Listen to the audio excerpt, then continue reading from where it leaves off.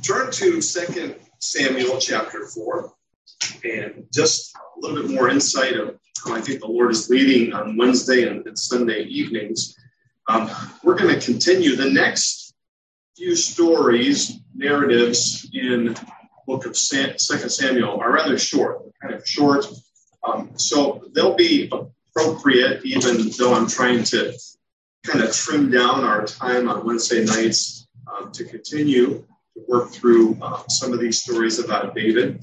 And then my plan is, after a few weeks here, to switch the David study to Sunday evening, and then start, you could say, the minor letters, the smaller letters, certainly not minor in emphasis, smaller letters of the New Testament, sometimes letters that we tend to breeze over and not notice as much. So we're actually going to start that study this Sunday night, and then we'll swap it out eventually in a couple of weeks. And we're going to start with the book of Titus for the Sunday night, and then Titus, Philemon, 1st, 2nd, and 3rd John, and Jude. I'm going to be our focus on that. So looking forward to getting into these studies with you. And we're still doing David, so don't be concerned about that. We're going to get through this one way or another. So a shorter story tonight, but one that is very important. An interesting contrast between what we talked about last time. And you'll see that here. Chapter 4 and verse 1, we have King Ishbosheth, who, remember, we'll refer to him as the puppet king. We're not trying to be unkind, but even we'll see here in this narrative, even all of Israel recognize this, the northern kingdom. Abner is dead. Abner, the general, Saul's general, who established his remaining son, Ishbosheth, as king. And Joab, unfortunately, made sure of that, killing of Abner. And Abner was the real power behind Ishbosheth. And now that he's gone, Ishbosheth is very anxious and very concerned, as well he should be, and very fearful. What is he going to do next? And so with that, we'll look and see what we have here in this story. Verse 1, when Ishbosheth, Saul's son, again making it apparent, this is the last of Saul's son that still survived, heard that Abner, and that was his general, the real power behind him, had died at Hebron, and of course that was through Joab's treachery. And remember, David made it clear when he found this was not what David wanted. David said, in fact, let's just look at a couple verses before chapter 3, verse 38. And the king, David, said to his servants, "Do you not know that a prince and a great man has fallen this day in Israel? And I was gentle today, though anointed king. These men, these sons of Zeruiah," Joab and his brothers, "are more severe than I. The Lord repay the evildoer according to his wickedness." And you can just hear his frustration. This is not at all what his plan was, and he knows it's not God's way. God's sovereign plan is obviously allowing these things, but he knows it's not God's way, and the people under him aren't following his example and following God's way, and it's making him very frustrated. And obviously, we can understand that. He's trying to be gentle and careful. Got these vengeful, angry guys that serve with him, and he's frustrated by that. But even more than David's frustration is Ishbosheth's fear now. Instead, his courage failed. I mean, this man is terrified, to put it bluntly. And all of Israel was dismayed. Why would the whole country be dismayed about this? Well, like I mentioned just a few minutes ago, both Ishbosheth and all of Israel know that the power and strength behind his authority has now collapsed. I mean, they don't have any structure. They know that Ishbosheth is a, David's going to refer to him as a righteous man. He's a nice guy, but he's a weak king. He's powerless. And his officers, those under him, begin to realize this as well. And we're going to find two that make plans to capitalize on his weakness. Let's continue to move on, verse 2. Now Saul's son had two men who were captains, Saul's sons, referring to Ishbosheth again, had 2 men who were captains of raiding bands. The name of the one was Baanah, and the other was Rechab, sons of Rimmon, a man of Benjamin from Beeroth. Now, that's a lot of names and places. Obviously, the narrator is really trying to, if he's giving us this much detail, he wants us to pay attention to these details. For Beeroth also is counted part of Benjamin. The Beerothites fled to Gittaim and have been sojourners there to this day. Okay, that's a lot of information. We'll just sum it up real quick. These 2 captains are from the tribe of Benjamin, and it seems a group of these, maybe a rogue group of Benjamites, had left their tribe and had lived in a separate town, lived apart from the tribe for a long time. So I think it's partly here for the narrator to point out that these men, even though they live in a town apart from their tribe, they're still Israelites, and that's important. These are countrymen. But they were leaders of guerrilla bands. It says they were captains. These were bands that would go out, like we've described before, even like David and his men would do, and they would go out and fight the enemy, defeat the enemy, and take all the plunder and bring it back. And that was the main source of income and wealth for the whole country. So they were very important in what they did. And these captains then, these guys, again, named Rimmon and, Rechab and Baanah, are these captains, and they get their own idea about what to do about Ishbosheth. And we understand from what's going on here that they are definitely countrymen, they're Israelites, and they're getting ready to hatch a plan to rise up against their leader. But before it gets any further into that, isn't it interesting here? Verse 4 makes this random segue into a totally different story here. It gives us random information in the midst of this story. Verse 4, Jonathan, the son of Saul, had a son who was crippled in his feet. And he was 5 years old when the news about Saul and Jonathan came from Jezreel. And his nurse took him up and fled. And as she fled in her haste, he fell and became lame. And his name was Mephibosheth. I remember that name if you know these stories well.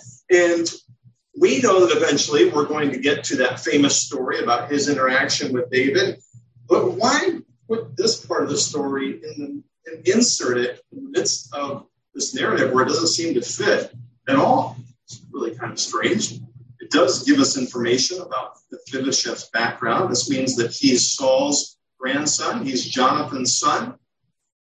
And what it's saying is, when the Philistines overtook and defeated the Israelites, and of course Saul and Jonathan and his brother were killed, that there were people in these towns, if you'll remember, that had to leave the towns in a hurry and flee.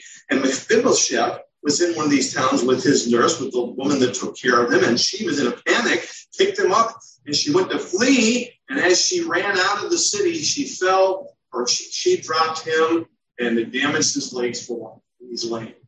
So that helps set up the story later on and the opportunity that David will have to follow through and make good on his covenant with Jonathan. Remember that? That's important. David made that promise, very serious covenant with Jonathan. And now we get an idea of how he's going to follow through on that. That still doesn't make sense. Doesn't really tell us why in the midst of this story. So I think basically what the narrator is kind of saying here is he's trying to make clear, if by chance something happens to Ishbosheth, as we'll see in just a minute, I think he's saying something might just be happening to Ishbosheth very soon. And I want everyone to understand that doesn't mean that that's the end of Saul's line of descendants. There's still others like Mephibosheth who will carry on Saul's lineage. So he's already kind of setting us up that something's going to happen here with Ishbosheth in the midst of all this, and that's why that's placed there.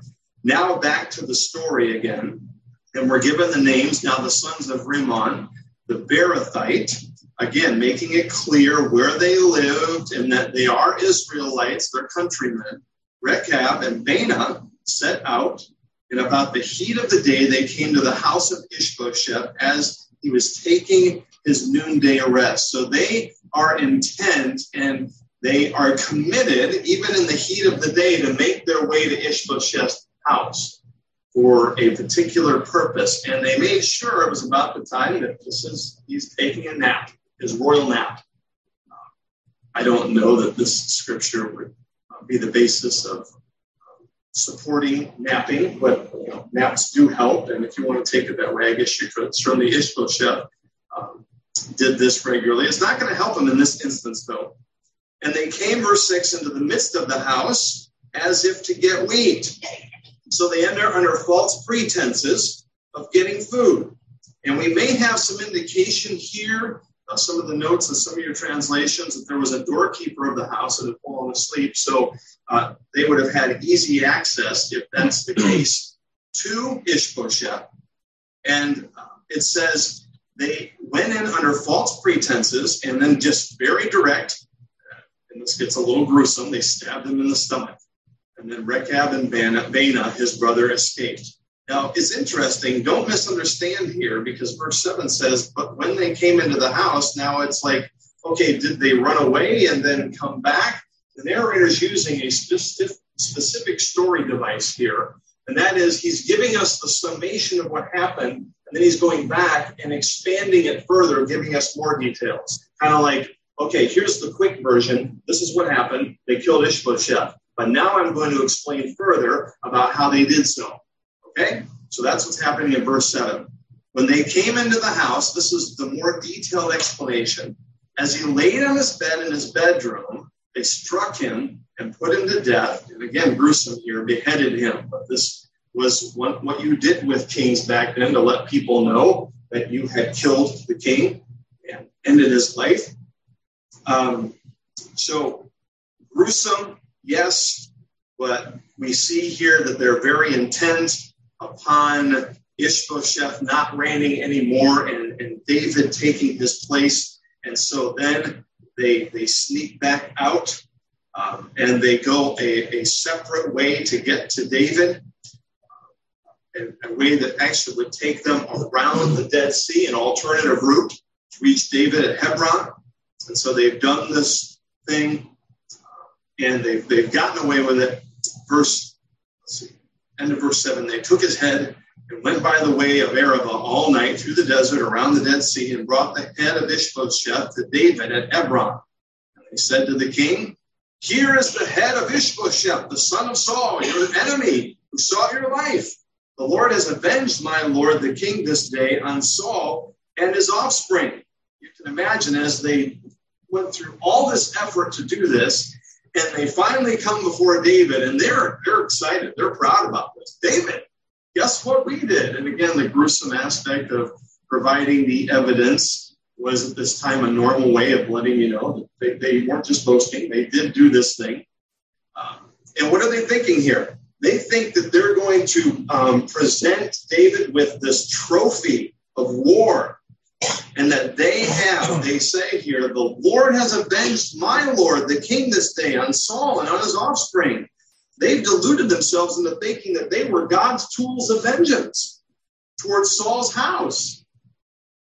Well, this plan may have seemed well prepared and successful to them, but they obviously don't know. We know this, but they don't know David very well, do they? They would have realized this was not the right choice for them to make. And I could even imagine those that were around David, as soon as these men come up and they're like, uh-oh, get ready, guys. This isn't going to end well. These guys aren't going to be around much longer. And what is David's response here? Verse 9. David answered Rechab and Baanah, his brother, the sons of Rimmon, the Beerothite. He continues to give us that information to remind us these are Israelites. As the Lord lives, who has redeemed my life out of every adversity. Now, David is making it clear right up front that he is not pleased. And something else to point out here, as I just said, the text, the author is obviously making it clear that these men are fellow countrymen, that they're unlike. Remember the story of the Amalekite that killed Saul and came back, and David thought he was going to win David's favor, and David will bring that up in a minute. Well, the Amalekite was a foreigner. These men are Israelites. David is already making it clear he's not pleased. And he points out the Lord has redeemed him out of all of his troubles. David says, God has saved me and taught me much, and I will follow his way, basically what he's saying here. I will be consistent in carrying out the way of the Lord. God has been faithful to me, men. I will be faithful to him. And you need to have that understanding up front here, because what you have done is wicked. Right? Verse 10, when one told me, behold, Saul is dead, and he thought he was bringing good news, I seized him and killed him at Ziklag, which was the reward, tongue-in-cheek there, that I gave him for his news. This Amalekite came to me, men, and he thought that he had done a good thing by killing Saul.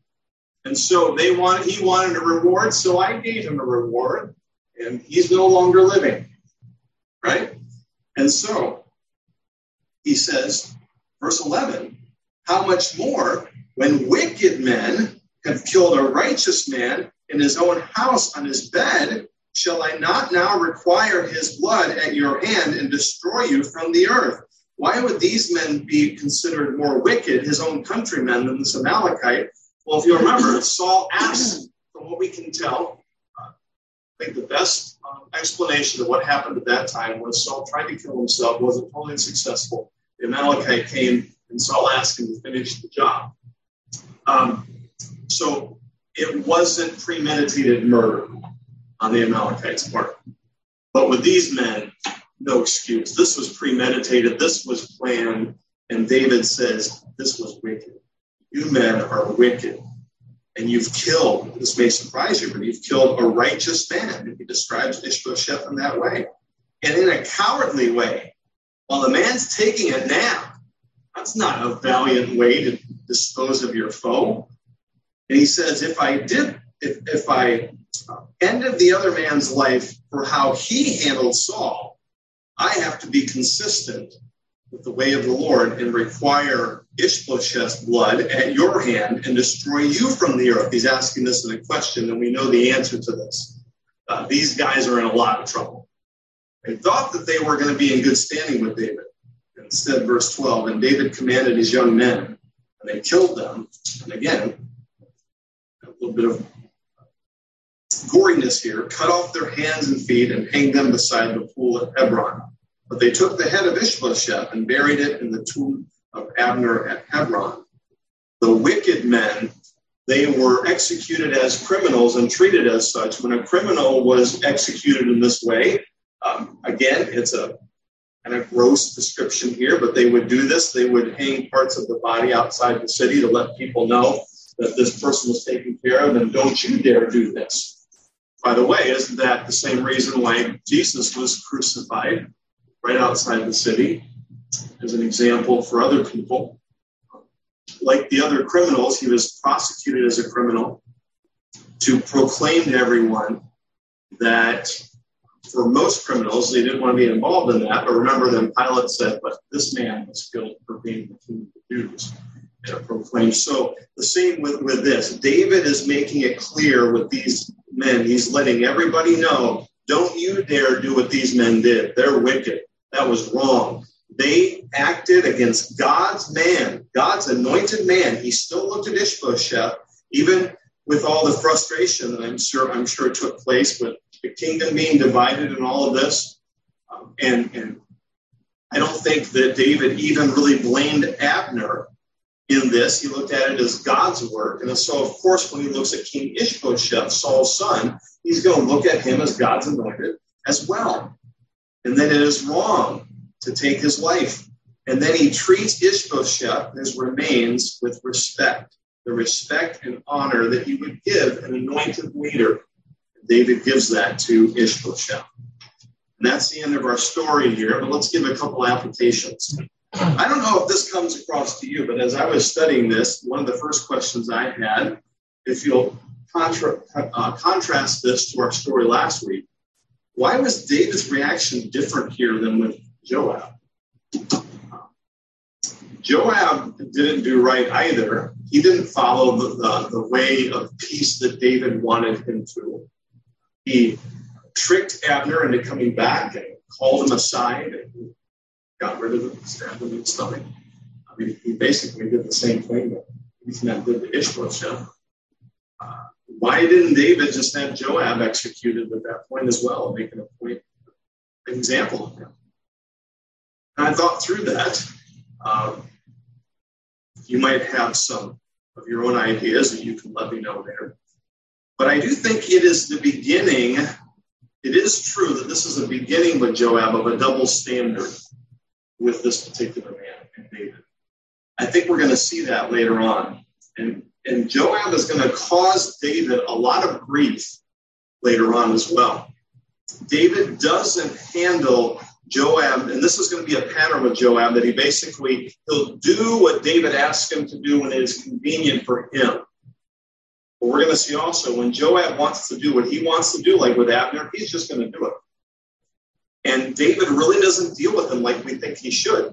In fact, we'll find out later on that Solomon comes along and is king, and David says to Solomon, would you deal with Joab? Since I haven't done such a good job of that. I do think that there is a type of double standard that David has here. He's not perfect. He did deal with Joab, but not the same way with these men. It's interesting. Remember Jonathan, obviously. Jonathan was David's friend in the Lord in his past. We're going to see with Joab, he's going to have more of a negative influence on David in the future. He's going to act more like David's accomplice in a lot of things that David shouldn't have been involved with. And Joab's going to go along with him. So Joab's kind of the anti-Jonathan of this. And really, in the end, he's going to be less helpful for David. He's going to be more trouble for David than help. So I do recognize that I think this is the beginning of something where David is kind of blind to how he treats Joab.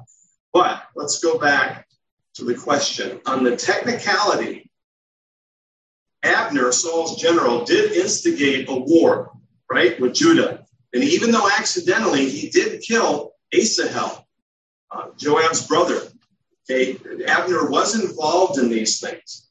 And so maybe David thought with Joab, well, I can let Joab skate on a technicality. I won't take his life, but I'll still condemn him. And remember at the end that we just read, he calls on God. He's so angry with Joab. He says, God, you deal with him. You make him know that he's done wrong. So he still does that, but he doesn't end his life like he does with these other men. Well, what's the difference? Well, Ishbosheth, in contrast, was never accused of any sin. David calls him a righteous man. Now, you might say, well, he was a weak leader, and he was. It's not a sin necessarily. And he may have been envious, and he jumped to conclusions with Abner, so those are sins, but they're certainly not anything to execute someone over. And so what you have here in the end are Rechab and Baanah were guilty of premeditated and calculated murder against a man that David calls righteous, and doing it in a cowardly fashion. Come on, that guy's napping. But there's nothing honorable about that. These men did this to get something from David. And so it's more of an open and shut case with these guys, if that makes sense. So here's what I think we need to learn from them. And that is, I don't think any of us in here we're worried about one of us going out and killing someone. Be clear about that, obviously.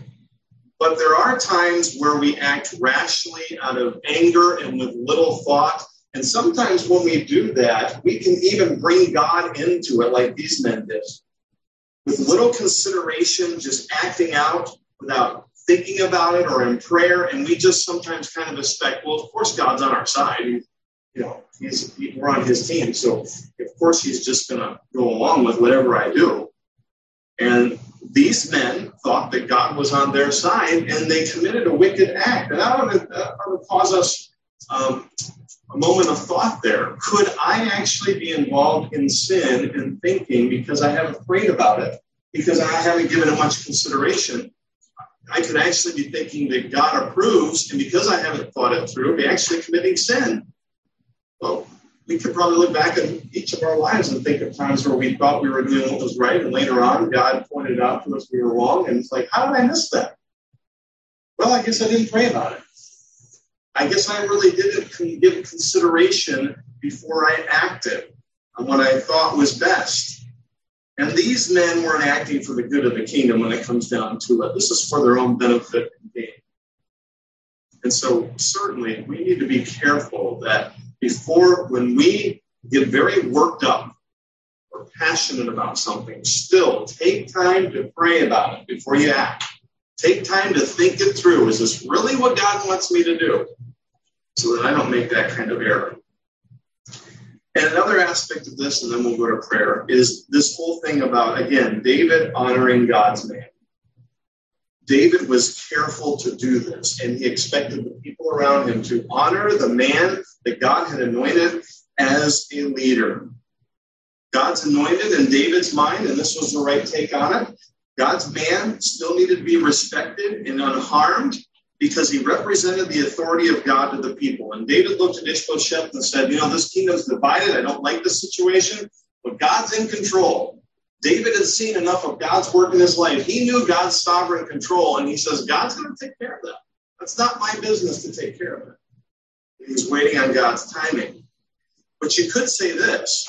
I think that David did recognize that Ishbosheth's kingship was illegitimate, because even Abner and the elders in Israel made note of the fact they knew that God's choice was David. Remember that? So I think David could have looked at Ishbosheth and said, it's illegitimate. I know God wants me to be king, but I'm going to wait for God's timing. So here's the application for that. Do we have leaders today that we tend to, without getting too specific, we look at as illegitimate? And we look at a number of leaders even in our nation things, and we're frustrated. We maybe are concerned about how they got into power. We look at them and say, that's not right. They're not supposed to be the leaders. And that frustrates us. What I'm reminded as I look at Ishbosheth's life and David's response to it, even when we think that leadership is illegitimate, we still need to honor the position because God has allowed them, even though we don't like to think about this all the time, God, for some reason, has allowed them to lead over us, so we need to be careful. And that's hard for me, too. It angers me, and it angers us when we look at leadership where we kind of question how we got the leaders that we did at times and say, that's not right. But God's still sovereignly in control. And if he didn't want them in leadership, could have made a different outcome on those things. So let's remember God's sovereignty in the leadership that we have and remember David's commitment to honoring them. Although, remember again, that doesn't mean that we agree with everything that they do. David pointed out, Jonathan pointed out when Saul was wrong. That's not wrong to do. I need to do that, and we need to do that when people are making choices and legislation that goes against what God's word says. We call them out on it. But at the same time, we realize, and yet God has a purpose for them being there. So Lord, help me to honor their position in honoring you, your ways, ultimately, in your sovereign control. So I hope that's helpful.